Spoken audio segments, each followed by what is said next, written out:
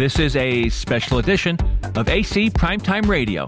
My name is Mel Taylor from acprimetime.com and downbeachbuzz.com, your source of news and information about Atlantic City, Ventnor, Margate, Longport, and sometimes Brigantine.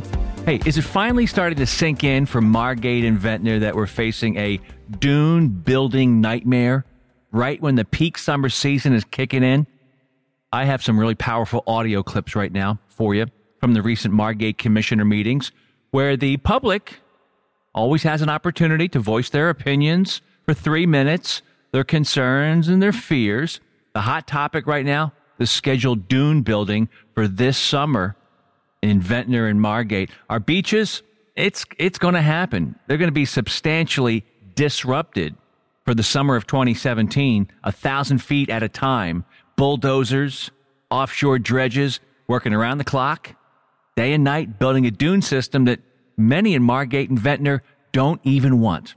God forbid we put more focus on the back bays and channels where most of the flooding, those problems, that's where the flooding problems come from. So let's listen in right now on some public comments about the dunes at the recent Margate Commissioner meetings. Rachel Bogotten, 8 South Brunswick Avenue.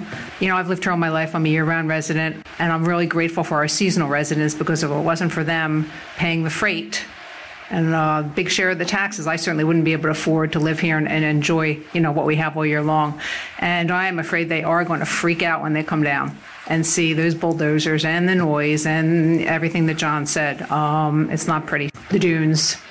I was up on the boardwalk. Oh, I'm on the boardwalk every day. I was up there yesterday after the really ridiculously heavy rain, and there had to be at least 2 feet of water trapped between the dune and the bulkhead, which I know I'm speaking to the choir here. If something can be done to at least put off the dune construction for the summer, I think it would be in our best interest.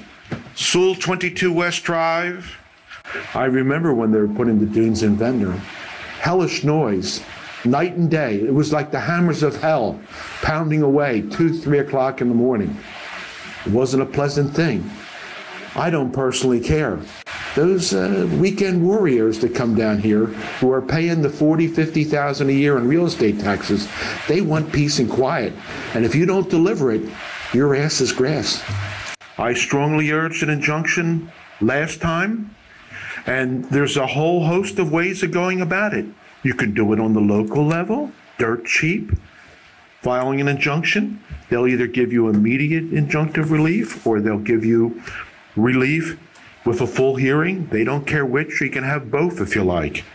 Or you can jump on the old Acela, go down to Washington, D.C. and lobby Francesco Lobiondo, you know, and see if he won't do a DEP injunction. You know, they stopped a Walmart dead in its tracks over some nasty rattler snakes. The only good rattler is a dead rattler. But they stopped that Walmart dead in its tracks. They've stopped other areas on the piping plover. If you're familiar with the beaches, since they've put the dunes in Ventnor, you see far, far fewer horseshoe crabs. And the horseshoe crabs are in direct relationship to the population of the piping plovers. And also they were discussing the type of sand that they dredge they use in the dredging. That is the same sand that the fisheries use for feeding grounds. And I think that there can be a DEP injunction secured with a little bit of creative writing, which I'm sure is right up the solicitor's alley. AC Primetime Radio, sponsored by Lacey Cleaning, the best in carpet cleaning, construction site cleanup, and rental turnovers. Go to LaceyCleaning.com. And AC Primetime Radio is powered by Get Smart Digital, the fastest growing, most sexy digital marketing company along the Jersey Shore. Need a kick-ass website? Hit them up. GetSmartDigital.com.